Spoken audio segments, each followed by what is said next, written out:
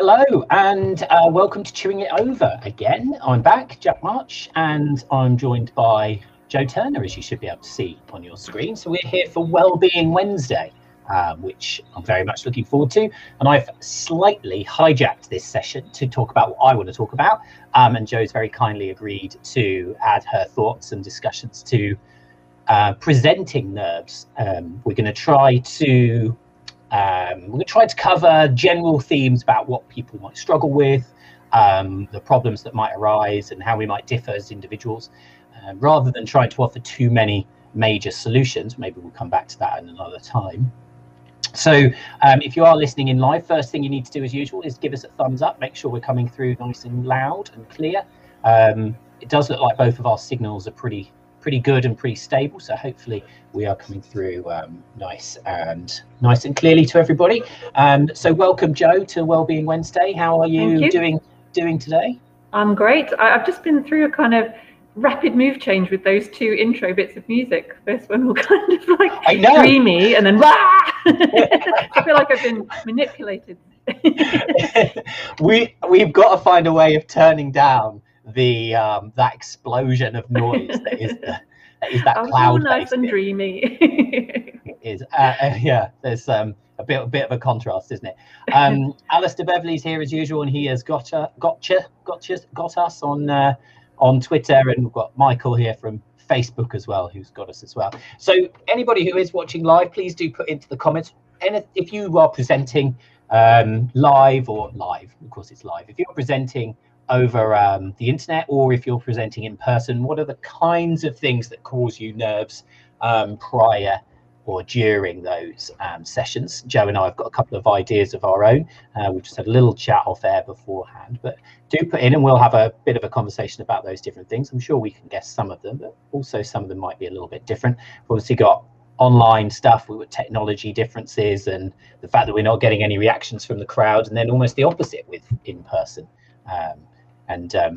I think it all brings its own challenges. How have you found, Jo, this very quick move to online that we had last year? For, I don't know if anybody's noticed, but there was a pandemic and we had to do a lot from home. But how did you find that quick change? Because for me, it wasn't something that changed. I did a lot online anyway, and it's my job to create resources online, really, and I do in-person stuff.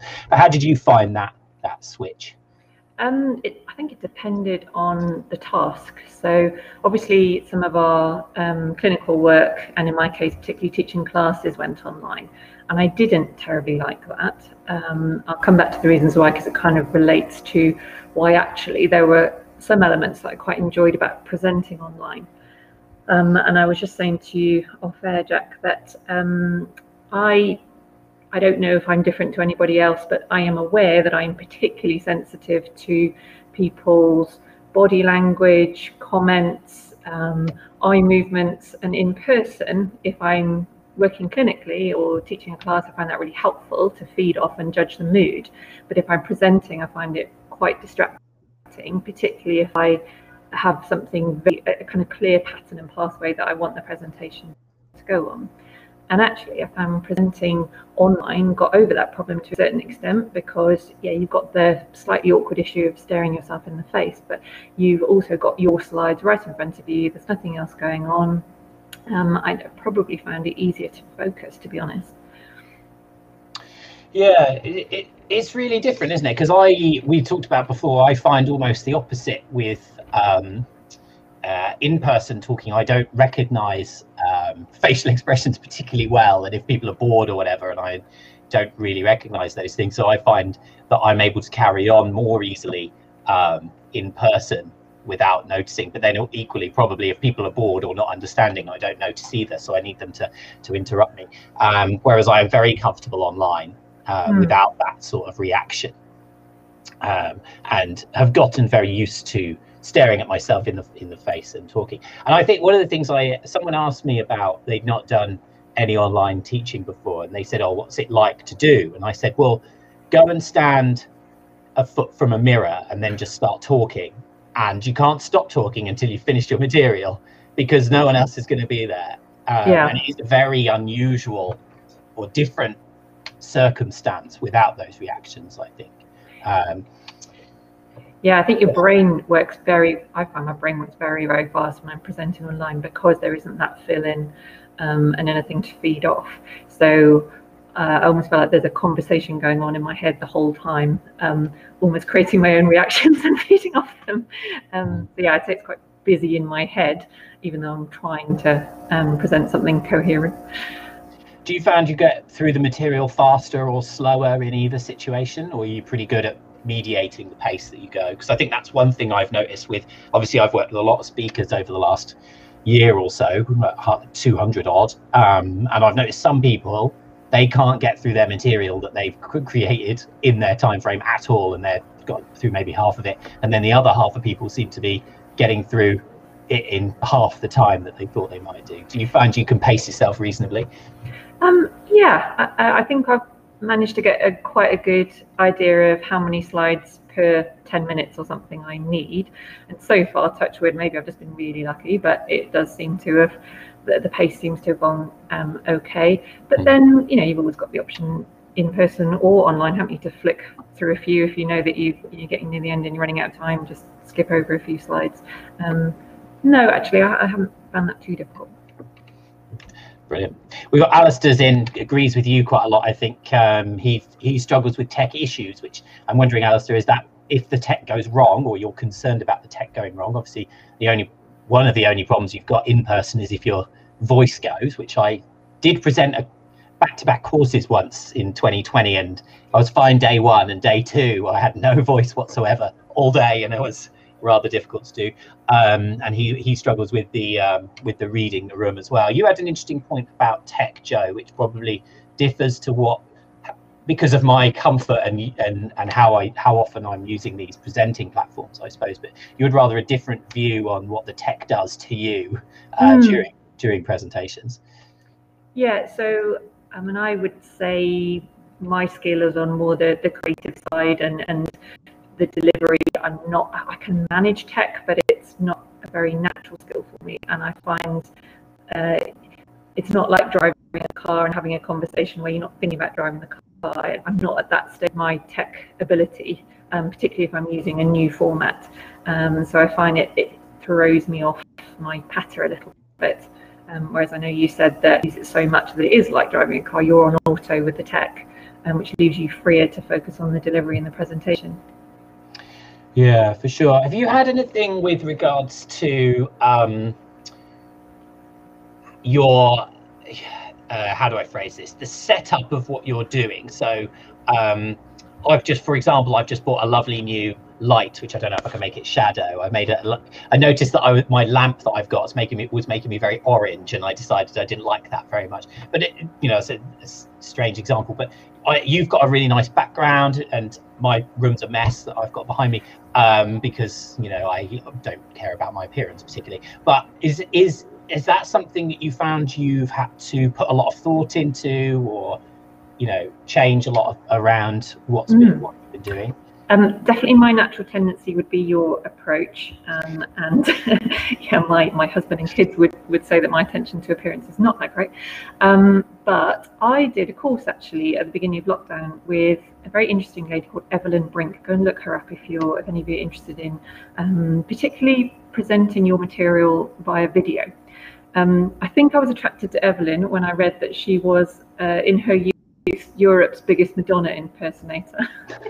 She's a really interesting lady, very talented at business presentation, and actually her videos come across very natural and creative, and that's what she's trying to encourage in you. But she challenged us all quite strongly on our reasons for not thinking it was important how we present ourselves, and more on the point of the recipient. What makes the recipient feel calm and interested? What stops them having opinions about your appearance or background? It was quite an interesting reframe. Probably most of this audience is probably physios and clinicians. I think perhaps we think it's a little bit indulgent to focus on our appearance. We're there to provide a service, but actually if the service is delivering good material online and you taking a little bit of care with how it looks helps that delivery, then yeah, I see Evelyn's point. There was a study a while ago, I remember it not quite well, where they looked at environment on clinical outcomes. I don't know if you ever remember that. It was a relatively small study, but they showed that the patients responded better if it was a nicer environment. So I think it was a comparison between a hospital and a private clinic or something. I don't remember the details, but it was talking about, you know, when you go into a spa and there's nice tinkly music playing and everything's clean, and everything's, you know, fresh, and the receptionist meets you and they're nice and happy and stuff, versus the opposite of that, and how that can completely affect outcomes. And I suspect that there's similar things going on with, you know, what's going on in the backgrounds of people's presentations and stuff, and how they present themselves. And I often will concentrate a lot on the how my slides look. And then I don't concentrate so much on how I look, especially because I make myself small down in the corner. So it's because I don't like to be distracting to the rest of the presentation. I don't think it works if you're not on screen at all, but I think you don't want to be distracting from people what's contained in your slides either. So I think there's a trade-off, and therefore I am therefore lazy about what's in the background. But it is something that I've taken on board recently, that I should be adapting. Actually, sorry, go on. You had a question there, Jack. You get yours in, and I'll remember that thought. I was going to say, let's pull this back to sort of well-being, rather than we're a bit into the weeds of sort of the technicals of presenting and stuff. Do you have anybody that you're, obviously not individuals, but do you, when you're mentoring and you're doing your bits and bobs, do you ever is anybody bringing up any specific I suppose nerves or apprehensions or personal reflections when they're presenting? They don't want to come across a certain way, and that changes with online versus in person. Have you had any experience of that? I don't know if this would change online or in person, but it certainly, it would definitely be relevant online and to social media. I think the comment I hear the most is, why would anyone care what I have to say? And if I present something, is there an implication I know more than everybody else about the subject? I know that I don't, therefore I shouldn't be presenting. So unless I am absolutely the world's #1 expert on this topic, I shouldn't be doing it. So there's this real sense of, do I have permission? And I think implicit in that first statement is this self-indulgent? I hear that phrase loads from clinicians. I guess it's not surprising. We're all in an industry where our primary focus is to provide a service to other people and to care for other people. And I think we've got a really acute radar for appearing to have any wish to put any airs and graces on ourselves, or think that we're superior in any way. Physios particularly struggle with that. And I would hazard a guess that's something to do with medical hierarchy and where we are subconsciously positioned, and how much permission we feel we have to punch those ceilings. There's probably a self-selection aspect to it as well. I was just thinking when you were saying that physiotherapists tend to have a problem with self-promotion as well, which fits into the same bracket, doesn't it? Like I know the best thing for me to get people to book courses is when I run courses. Right. There's nothing like, I never get more bookings for courses than when I've just run a course, and they sort of feed themselves. And I think we're not very good at selling what we bring to the particular conversation, are we? And you've talked in the past, there's loads, we've got some good resources on imposter syndrome and those kind of things. And what is it that you as a clinician or as a person specifically bring to that conversation? And of course, there's only going to be one person in the world who is the best in the world. Not everybody is. They're not going to do every single webinar, are they? What do you think about the impact of that on them when someone goes? So let's say, I'm really happy to have been asked to speak at X, Y, and Z, but I don't know whether I'm the best person to be speaking at it. What's then the impact on that creative side and delivery side? I think if you let that stay and don't challenge that thought, it's completely crushing, and you probably won't do it because unless you challenge it and reframe it, you'll there's too many reasons not to. And I'm definitely not immune to any of those things. I don't know if any of you remember some of the posts I put out building up to Therapy Live. I called it Diary of a Therapy Live Speaker. And probably the one that seemed to hit home most with people was, what if no one's interested in what I have to say? And genuinely, that was going through my head on the day I posted it. And my reframe was, some people will be interested and an awful lot of people won't be interested. And that is absolutely all right, because just by the nature of any material, it's not going to serve absolutely everybody. But the important thing is, it doesn't mean my material is not worthwhile, and it doesn't mean that I'm not worthwhile. And it's slightly off point, but just something that occurred to me when you were talking before, Jack, was about bringing what you add to this material. So firstly, if you've got a problem with self-promotion, then the first thing is to recognize that actually you're promoting whatever you're presenting, and that doesn't necessarily need to be anything about you. But I think a really interesting point is the use of bringing yourself personally. And this is the idea of serving the people that really need to hear you. And it's not because your story is necessarily unique or the most important story to tell, but a friend of mine who works a lot with storytelling for marketing purposes makes this point that by really seeing you and identifying with a very specific personal point that you make, either in some cases people will directly identify with that story and that experience and say, oh yeah, me too, or it will trigger a thought in them, oh yeah, that reminds me of when I did this. And I think it's true that as soon as people see themselves in something and see the relevance of it, then it's much more powerful to them. And that's not just from selling a product point of view, that's from whether someone finds your presentation interesting or not. And at the end of the day, we're trying to find those touch points rather than staying in generalist world that actually make things meaningful to people. Yeah, do you think that's harder these days because of this explosion of content? Everybody's been getting more at, well, it's first quarter of last year, all of a sudden people were sitting around a bit more and needed financial income and needed something to do, and this content has exploded everywhere. So it's a bit harder to get through the noise, isn't it? Do you think it's harder these days to push those thoughts to the back, or do you think actually everybody's practiced a little bit and they know what they bring now and it's a little bit easier? It depends if you've consciously engaged in that process. I think it's harder in that you have to be very clear and quite brave. To share anything personal about yourself feels vulnerable, even if you're reasonably happy with it. And I think it's probably the more thoughtful people that are genuinely prepared to bring. I don't want to say authentic is such an overused word, but sometimes you can convince yourself you're being authentic when actually you're regurgitating things you've heard other people say, and it takes a little bit of time to question yourself and go, is that actually what I'm saying? Is that actually personal? Is that actually the truth? And then to put it out there, knowing that some people are just going to go, oh, whatever, I'm not interested, and some people it will hit the mark with. So is it harder?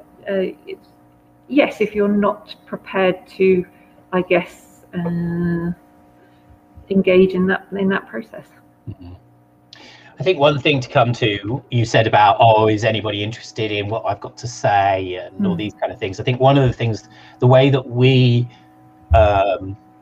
set Therapy Live up, for example, is we go, who are we interested in listening to on what topic? So at worst, it's at least two of us. Somebody's interested.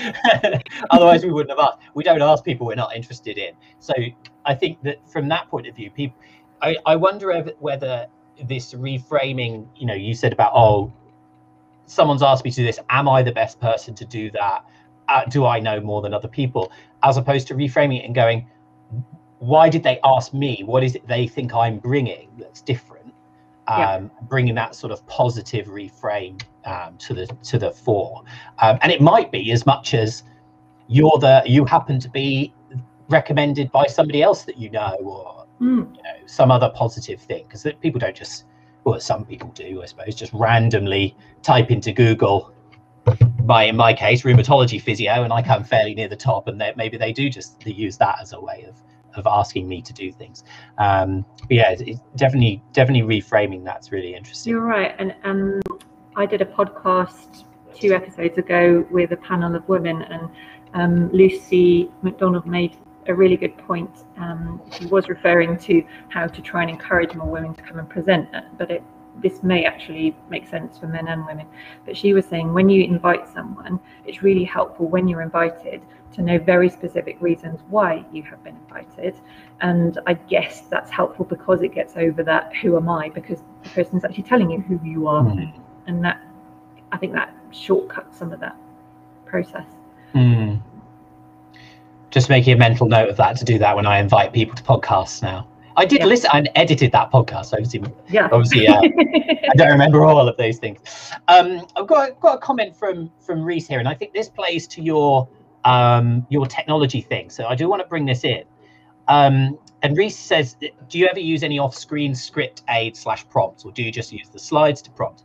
And I'll tell you what I do in a minute, but I'm really interested in what happens with yourself. If you're distracted potentially by what's happening with the technology, whether then those things add more of a distraction to you or not, or less. Short answer is yes, they do for me. With things like when I was moderating, which incidentally I found infinitely more stressful than presenting, because I'm such a people pleaser and I was so desperate not to let down the person whose moment that was.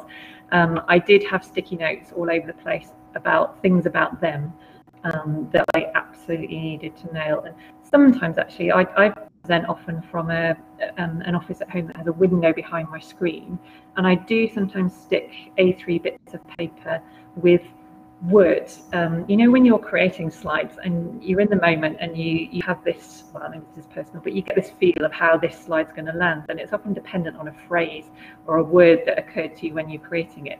And I seem to have short-term memory problems, so I know I will have forgotten that kind of magic word and phrase, so I sometimes just put those on there. Having said that, I find mostly when I'm presenting, adrenaline seems to sharpen my focus and I don't even look at them. But I guess it's reassuring to know they're there. I wonder if, Reese, if you got a moment to type in, did you ask that question because you do? Yeah, it's interesting. I think, and I've had, when I've been working with people creating their presentations, they'll often say, oh, is it okay to have prompts and what have you? One of the issues with technology, I suppose, is you can't always have like the notes section up of a PowerPoint presentation or something like that. And I say, you know, it's absolutely fine to have notes and prompts, and it's not a test, it's not an exam that you need to pass. But equally, what you don't want to be doing is looking down here, because people all know. So they need to be in some fashion where you're still looking towards the webcam. But I can't have anything like that. Like, I get distracted enough by, you know, car going outside and these kinds of things. And I have this thing where if I write any notes, I will just read them. Like, I don't know what it is. It's just this whatever it is, I'll just read what they say, and I suddenly become this robot that has no personality and no inflection in my voice, and it all goes and disappears. So I don't have them at all. But I think that's a personal thing. Reese has responded here. He says he finds his presentations to be much better and has more confidence when he has off-screen prompts. And in which case, yeah, brilliant. I think as long as you're conscious of where the webcam is and where you're looking, and that you're not like me and being robotic, I've certainly got no issues with that at all. Actually, Jack, that's just made me think, well, something related to when we're talking about backgrounds and stuff. I would say that I spend more time sorting out my immediate environment and actually the bits other people can't see when I present, much more so than if I were just working in my office. And I don't think it through in any calculated way, but there's something, and it's probably the flip side of what you were saying about how it makes patients feel to be in the right environment. There are certain little things that just make me feel more like I want to feel when I'm presenting. What do they say? Cluttered desk, cluttered mind, or something? That's not the phrase. Einstein refuted that, though, didn't you? Oh, did he? Yeah. No, I think he said. I think he said, well, if your desk is empty, what does that say about your mind? Yeah. That's good. My problem is coffee mugs everywhere. That's my issue. Oh yeah, I have those too, but I do push them to the side when I'm yeah. You're right in that if you don't feel comfortable, it's not going to, if you don't feel like, it's like having an uncomfortable chair. I've got this ridiculous leather chair. Like if I'm sat here and I'm not comfortable, that's going to come across quite obviously, isn't it? Yeah. And it's anything that people can do, and we're getting into a bit more solutionative, anything you can do to make yourself feel comfortable is going to be better. I've always said this about, you know, things like doing your hair or doing makeup or what clothes you wear, and these kinds of things. If people feel uncomfortable for whatever reason, whether they feel like they're being judged or whatever it is, then you're not going to come across as comfortable, and then everything suffers a little bit, because you are, as you said, you are selling things.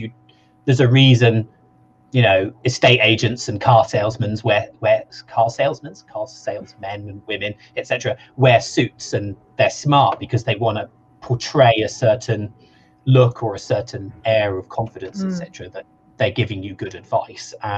And that is what it is. That's just sort of social conditioning, I suppose. Yeah, and I think there's something weird about having a physiotherapist talking about a physical movement-based subject sitting like this in a suit, looking really stiff. And you know, I do get really stiff when I'm nervous, so sometimes I'll just put on a load of loud music and dance before I present, so that I actually loosen up and move. Yeah, that's really funny, because when I'm in person, I walk around all over the place and I'm doing stuff and my arms are going all like craziness. And then when I present online, I tend to just sit here like I'm in a very comfortable leather chair. Reese has put up just another comment here. Feel like this is a presentation for Reese at the moment. Anybody else? Yeah. This is a really interesting point, and I'd be really interested in your reaction to this. But do you think social media, and it's been worse over the last few years for sure, being positive or negative for encouraging people to present? There seems to be this push that everybody should be putting their opinions out, but if you do, there is this risk that you get shouted at. What's your thoughts there? Yeah, I think it's a really good question, and I think probably in the cases of people that are struggling to or feeling they don't want to present, I think that probably does feed into it. Yeah, definitely along the lines of, oh my goodness, if that goes on in social media, you know, and on social media you've got the option not to respond, haven't you?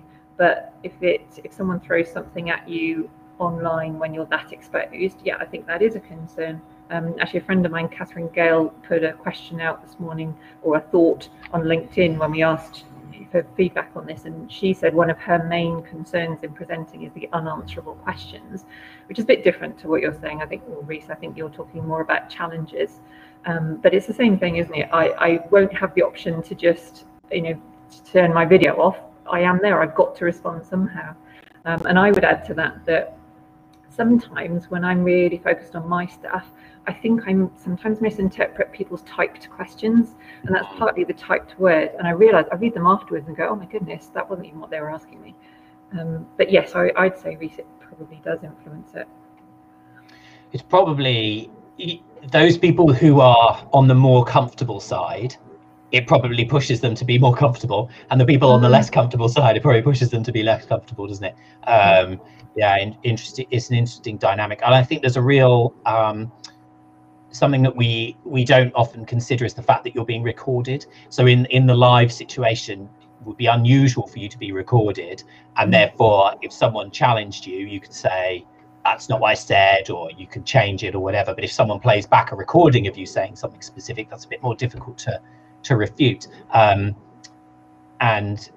I think that's a unspoken dynamic that people aren't necessarily aware of often, even if the recorders or the recordees, I don't know whether they that's something they consider. Hopefully I'm not giving people more stresses that they're always being recorded.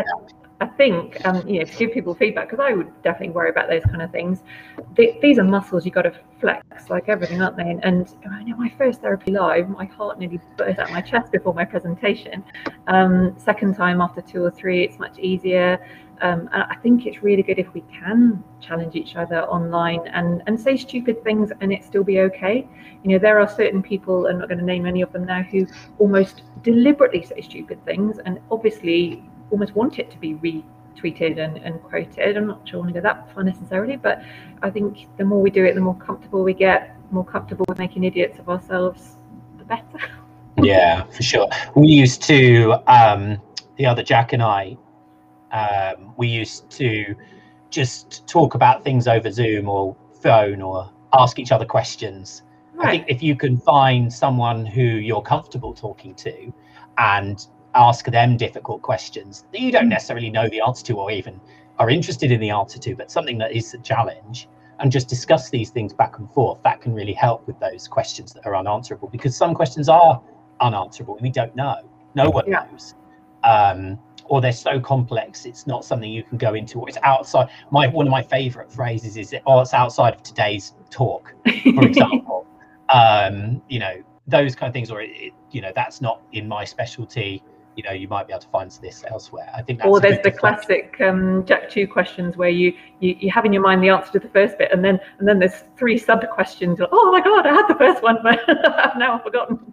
Exactly. Yeah. And getting them to rephrase that question sometimes might be helpful, which is difficult when it's in text. Brilliant. Unfortunately, we are out of time, Joe. It's gone super fast. We've actually run over slightly. I think maybe we can come back and talk about some solutions to some of these things, maybe in the future. I think that would be really good. And can I just add in for the viewers, having been a Therapy Live speaker, I'd say this man here does absolutely excellent prep, make his head swell, but he does some really great YouTube videos. And actually, even though Jack March does find it really easy, I think he's really good at translating it. I wouldn't class myself as techie, but he did get me to the point where I felt comfortable enough. So it's good prep. Very kind of you. And just while we're on head swelling, tell everybody about MeHub and where to find you. So my website is www.mehab.co.uk, and that's a platform, a kind of platform for everything that I do. So you can find out there about my coaching services and my community, which is called MeHub, and also all the episodes of my podcast, You Matter, are on there too. Brilliant. Lovely. So thank you very much for everybody tuning in. Thank you, Joe, for spending half an hour with me talking about this, and me hijacking the Wellbeing Wednesday for things I want to talk about. And we will be back for more Chewing It Overs tomorrow. Don't know what I'm going to do, but I'm going to be talking about oncology physio on Friday, so that'll be a complete change of pace, which will be interesting. But thank you for everybody tuning in, and hopefully have a good rest of the day. And everybody who watches regularly, as we were saying at the beginning, you'll know that the music's going to get very, very loud very, very quickly, so you might want to turn us down a little bit. But thanks, Joe, and I'll have a good rest of the day. Pleasure. Thanks.